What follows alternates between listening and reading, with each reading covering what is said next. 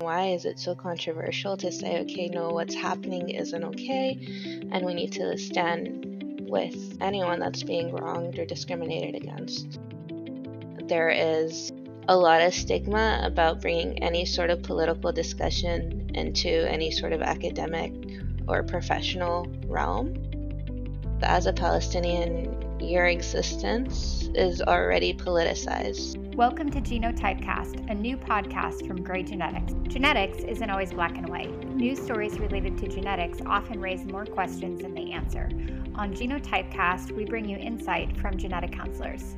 I'm your host, Eleanor Griffith, a certified genetic counselor and the founder of Gray Genetics, an independent telehealth genetic counseling and consulting service. You can't say you're opposed to discrimination and racism, but then have a lot of sub-qualifiers for when you actually take a stand. My full name is Heba Sayed Ahmed, which is a mouthful. Heba is a Palestinian-American genetic counselor. She graduated from the University of Arkansas for Medical Sciences in 2020 and is currently working as a prenatal genetic counselor in Wilmington, North Carolina. She was gracious enough to come on the podcast to share her experiences as a Palestinian within the genetic counseling profession. On May 10th, another Palestinian genetic counselor retweeted a statement related to the Palestinians being forced out of their homes in Gaza and added, "It's really hard to be a Palestinian genetic counselor. The silence today reminds me that I'll never truly belong in this field, a field where I'm too afraid to talk about Palestine, a field where if I do, I'm scared of the repercussions from doing so." Given that you're also Palestinian working in the genetic counseling field, I just wanted to get your perspective on everything that's going on and your experience as a genetic counselor and a Palestinian. Yeah, so I just wanted to comment on two things. One was just that what was happening in the recent headlines was Gaza was being bombarded, but in Jerusalem, in a neighborhood called Sheikh Jarrah, there was an ongoing effort to displace Palestinians from their homes because Israel wants Jerusalem to be the capital of Israel, right? So they want it to be also Jewish demographic majority. Mm-hmm. And so I just wanted to clarify that. But I definitely felt very hesitant to comment on any sorts of tweets, even from my own Twitter, let alone I wasn't even considering tweeting to GC chat just because I felt like there is a lot of stigma about bringing any sort of political discussion into any sort of academic or professional realm.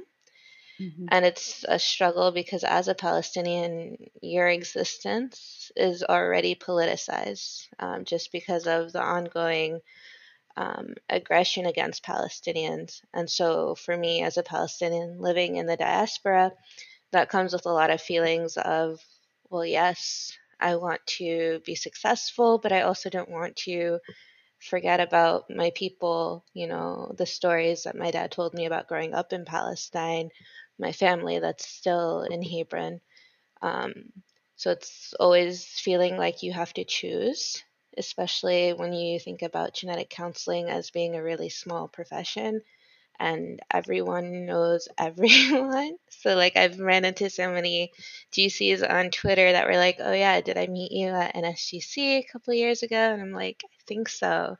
It's just like you don't have that necessary buffer, I guess, to feel like, okay, well, if I say something and one person doesn't necessarily agree with my perspective, um, it's just one person, whether with genetic counseling, because that one person is actually one of a really small, comparatively small profession. It just feels way more daunting. And then the question of having to take on this extra burden of justifying why it's so important to speak about Palestine is slightly dehumanizing in a lot of ways and can be triggering for a lot of Palestinians because for me as a Palestinian, I was watching the news, following all these social media accounts, seeing the things that were happening. And for me, I'm like, okay, well, when I see this, even if you took out the personal aspect of me being Palestinian and this being Palestinian children that are being bombed in Gaza, I would still say, okay, this is inhumane. This is not okay, regardless of any sort of political thing. And so it feels very discouraging that I didn't feel like GC Chat was a place that I could, tweet my own thoughts about this. Has that changed at all since May 10th? I've seen gradually seeing a few more tweets by genetic counselors. Yeah, I think definitely since I guess for me, when I saw the other Palestinian genetic counselor and a couple of allies that emerged and said, okay, no, what's happening in Palestine isn't okay. Why are we so silent? I felt that that was kind of like a beacon of some sort of hope, I guess, for me within the genetic counseling profession, where it was like, okay, well, not everyone is silent. So if I wanted to speak and kind of share my experience or my thoughts on Palestine, maybe it wouldn't go over um, negatively. But even within some of these Twitter comments, there have been people that have commented in ways where they're not necessarily allies of the Palestinians, and they want to shift the narrative, as it so often is, to make it sound more like it's a two-sided conflict. And so for me, it's like there's still going to be that line to walk, because I Mm-hmm. never want to be someone that's making someone else feel uncomfortable with my thoughts and opinions. But I do think that genetic counselors, we are advocates first and foremost. And I think part of our advocacy and being able to say, okay, we treat all of our patients, all of the populations that we serve with equality, is being able to kind of put our money where our mouths are and say, okay, well, this is something that I'm not um, personally affected by, but I know that it can affect some of the people that I might be seeing in clinics or some of my colleagues. Yeah. And when those comments you referenced, do you feel of genetic counselors who aren't necessarily responding in a way that's clearly supportive or maybe negative? Do you feel like that's coming from a pro-Israel point of view, or just a place of ignorance where people have seen a certain slant on the news or from how we grew up? Or I know you wrote a piece for NSGC Perspectives a while ago when this wasn't a big topic, and just saying, you say Palestinian, people are like, what? Where it doesn't have that same recognition. Whereas in the US, I think the Jewish history and culture, everyone has some familiarity with. Yeah, I specific to some of the comments on Twitter, they were definitely coming from a more pro-Israel stance, and so there's a lot more coordinated pushing of the Israeli narrative, Mm-hmm. and so I don't fault anyone for their personal views, but I also think that it's becoming more apparent that some of the propaganda that's out there might not really be accurate, much if at all. And so when I think about the article that I wrote for Perspectives, um, it's still kind of that same sentiment where I feel like I'm conflicted because I want to be an advocate for Palestinians, just because I do have that background and I am especially motivated to. But I also feel like within the genetic counseling profession, there's just so much groundwork that's missing as far as, well, the Arab population as a whole is underserved. And so for me, it feels backwards to say, okay, let's zoom in on this very specific Arab population. And so it feels like a daunting task for me to say, okay, first, we're going to kind of set the foundation and establish guidelines for how we should be interacting with Arab populations. And then we talk about Palestine when the situation in Palestine is ongoing and has been since the occupation began in 1948. So it feels like there is this question of time and how long is it okay to wait, and why does it need to be so slow going, and why is it so controversial to say, okay, no, what's happening isn't okay, and we need to stand with anyone that's being wronged or discriminated against. I heard today a podcast, and they had Orthodox Jewish person on there who said, that it's like a hesitancy to speak out is like being afraid of being labeled as anti-Semitic. And he mentioned too, the responsibility of someone who is Jewish to to speak out because like they're less likely to be attacked in that way.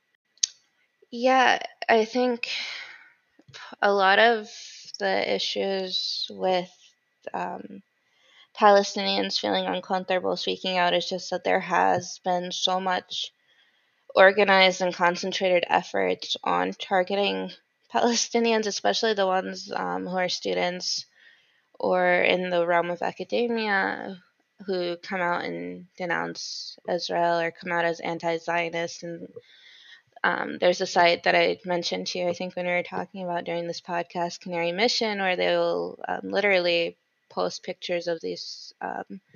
Oftentimes, they're university aged individuals, typically Palestinian, but there have been Jewish advocates for Palestine who have also made it onto the site, and it has actually ruined a lot of people's lives and careers because unfortunately, what tends to happen, the IHRA, which is International Holocaust Remembrance Alliance. yes, so they have a definition of anti Semitism that includes and extends to anyone that's criticizing the policies of Israel in any way that is not as you would criticize any other state. And they go as far as saying Israel is seen as a collective of Jewish people, so to speak out against Israel is inherently anti Semitic. And so there is actually another definition that was published this year by a different organization where they actually said, okay, no, that definition in itself is problematic because what it does is it waters down what it means to be anti Semitic. And so a lot of Jewish advocates came out and said, okay, it's not okay to say that criticizing Israel is inherently anti Semitic. Because what tends to happen is if you have these sorts of discussions, people will defend the IHRA definition and say, well, no, it says you can do it like you would criticize any other entity. And the problem is, well, other countries are not the ones that are bombing my family in Gaza. They're not the ones that are harassing my Muslim brothers and sisters at the mosque during Ramadan. So it's titled The Jerusalem Declaration on Anti Semitism. And so this was kind of a guideline that was set to actually help more accurately distinguish what is actually anti Semitic because they disagree. They don't feel like criticizing Israel or Zionism is anti Semitism. When we were corresponding, you'd mentioned the idea of medical apartheid. Can you talk about that a little bit? Yeah, so when you think about what an apartheid is, oftentimes you think about the discrimination faced daily. When you think about a medical apartheid, what comes to my mind is just the difficulty that Palestinians in Palestine are having getting vaccinated for COVID, which under international law, Israel is responsible for helping them get those vaccines, right? Um, and when you think about how there are already a lot of genetic health disparities in other populations that are underserved and understudied. When you couple that with a country that is being occupied, and you think about things that we already know as genetic counselors, such as consanguinity and endogamy, that increase the risk for having children with genetic conditions, the idea that you can have a population where you don't have freedom of movement between different cities within the same area, right? So a Palestinian Hebron can't easily travel to another city without having to go through a bunch of checkpoints. And so that does contribute to the increased chances of just marrying from within the same city. And so when you think about it, there's a lot of especially relevant details of the occupation that can kind of exacerbate already existing health disparities and how that applies to genetic population or genetic counseling as a profession as well. A lot of these countries are not considered stable politically. So there's a lot of refugees that come from Palestine or other countries in the Middle East where they might one day end up in a country where they are referred to a genetic counselor, and being able to kind of acknowledge that maybe the Western stigma against consanguinity and endogamy in general is not going to be helpful in establishing rapport with these patients and being able to better build that relationship that is so central to having an effective genetic counseling session is just something that I think we should be more aware of. How long have you been a genetic counselor and where do you practice? Just to give a little bit of context to your experience as a genetic counselor. Yeah, so I graduated from UAMS in May 2020, so not that long ago. I've been working as a prenatal genetic counselor in Wilmington, North Carolina. I don't necessarily have the most diverse patient population. I do see the occasional Arab patient. I do see a lot of African American and Hispanic patients as well, but majority is a lot of white patients. And so for me, it's especially important that in my free time I'm on Twitter or I'm doing other ways to kind of advocate for serving those more diverse populations, just because I know that in my day job I'm not necessarily able to the extent that I would want to. Mm-hmm. And so I think it's great what you're doing with the podcast and having these discussions kind of posted out there. And I think everything that is going on with NSGC's efforts to increase diversity, equity, inclusion, it's all well intentioned and very necessary. So I'm trying to be optimistic, but I think it's a lot of work that has to be done. Um, and a lot of it, unfortunately, falls on the individual to kind of take up the mantle and push for those advocacy efforts. For genetic counselors who are listening, who maybe, a month ago, Palestine wasn't on their mind at all, and now they're, maybe learning a little bit about the issues, and wanting to know what they can do. What do you think that genetic counselors can and should be doing? So, a big thing is to kind of become more educated on what is the reality in Palestine, what the actual history is, because there's a lot of information that's out there that misrepresents what's happening. A lot of Western media tends to misreport things. So when we talk about the recent events, a lot of Western media did not start reporting until after rockets started coming from Gaza towards the Israeli territories. And what we know as Palestinians is that Gaza only retaliated, the resistance only retaliated after the ongoing abuse at the Dome of the Rock, Masjid al Aqsa, the mosque that Muslims pray in. This was during Ramadan, so it wasn't like a minor thing for the Israeli occupation forces to show up at this holy site and begin harassing the worshippers. But of Mhm. course, all of the Western media articles only started reporting after these homemade rockets, that majority of them were intercepted by the Iron Dome, which is why when you look at the casualties, there's such a big gap because it doesn't have an Iron Dome, it doesn't have bomb shelters, and there have been articles that came out recently where the soldiers that were doing the bombing on Gaza were saying that they were targeting these civilian high rise towers just as their way of venting their frustrations. And Mhm. so it becomes even more transparent to say that all of this is happening in the name of self defense. And when you ask the question of, okay, well, what constitutes self defense? Can the aggressor be the victim? Is kind of the big question. And so, if anyone wants any resources on where to begin as far as reading kind of the Palestinian narrative and kind of the more accurate telling of the recent events, I'm happy to recommend some. Yeah, and we can include those in the show notes for the podcast. Okay. So anyone listening to this can just I mean, you can mention some right now, but if you have like a long list or if you want to mention a few, but we'll definitely include links to those. Um, yeah, I can recommend a few. A really good one written by an Israeli historian, Ilan Pape, is 10 Myths About Israel.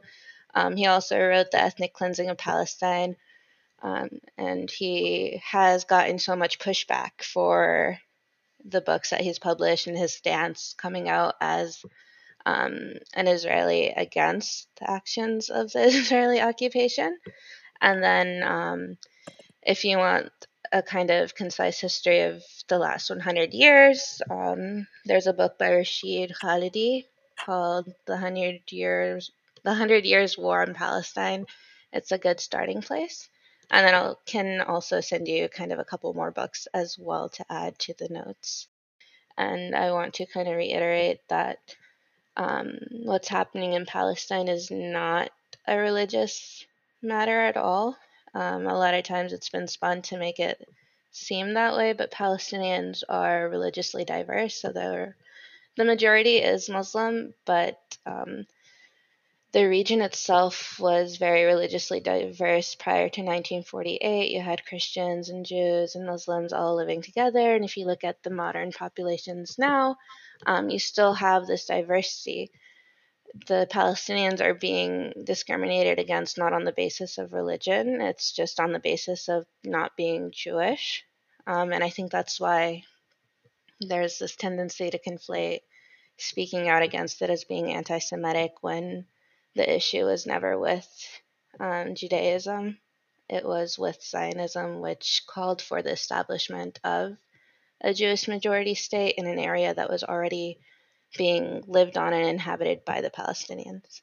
I just think that it's really important to come together whenever there's any sort of cause, not necessarily for Palestine, but also when we have things like Black Lives Matter or standing with LGBTQ individuals who are also facing a lot of discrimination against. I think what it all boils down to is you can't selectively advocate for things like justice. You can't say you're opposed to discrimination and racism, but then have a lot of sub qualifiers for when you actually take a stand and support anyone that might be facing these sorts of discrimination and racism. And so I think it's just something where, although I am Palestinian, I do support all these other causes as well because I think it's all interconnected in a way. And I can't say that, okay, well, my equality or my rights as a Palestinian are more important to speak out about than other people's rights and their own identities.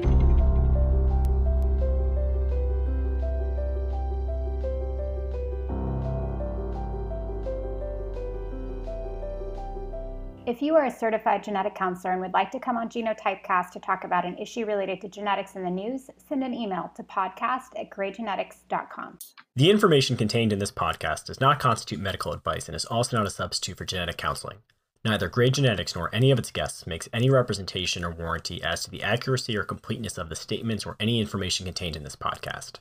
Evaluation of an individual's personal and family health history is a crucial part of genetic counseling and any recommendations.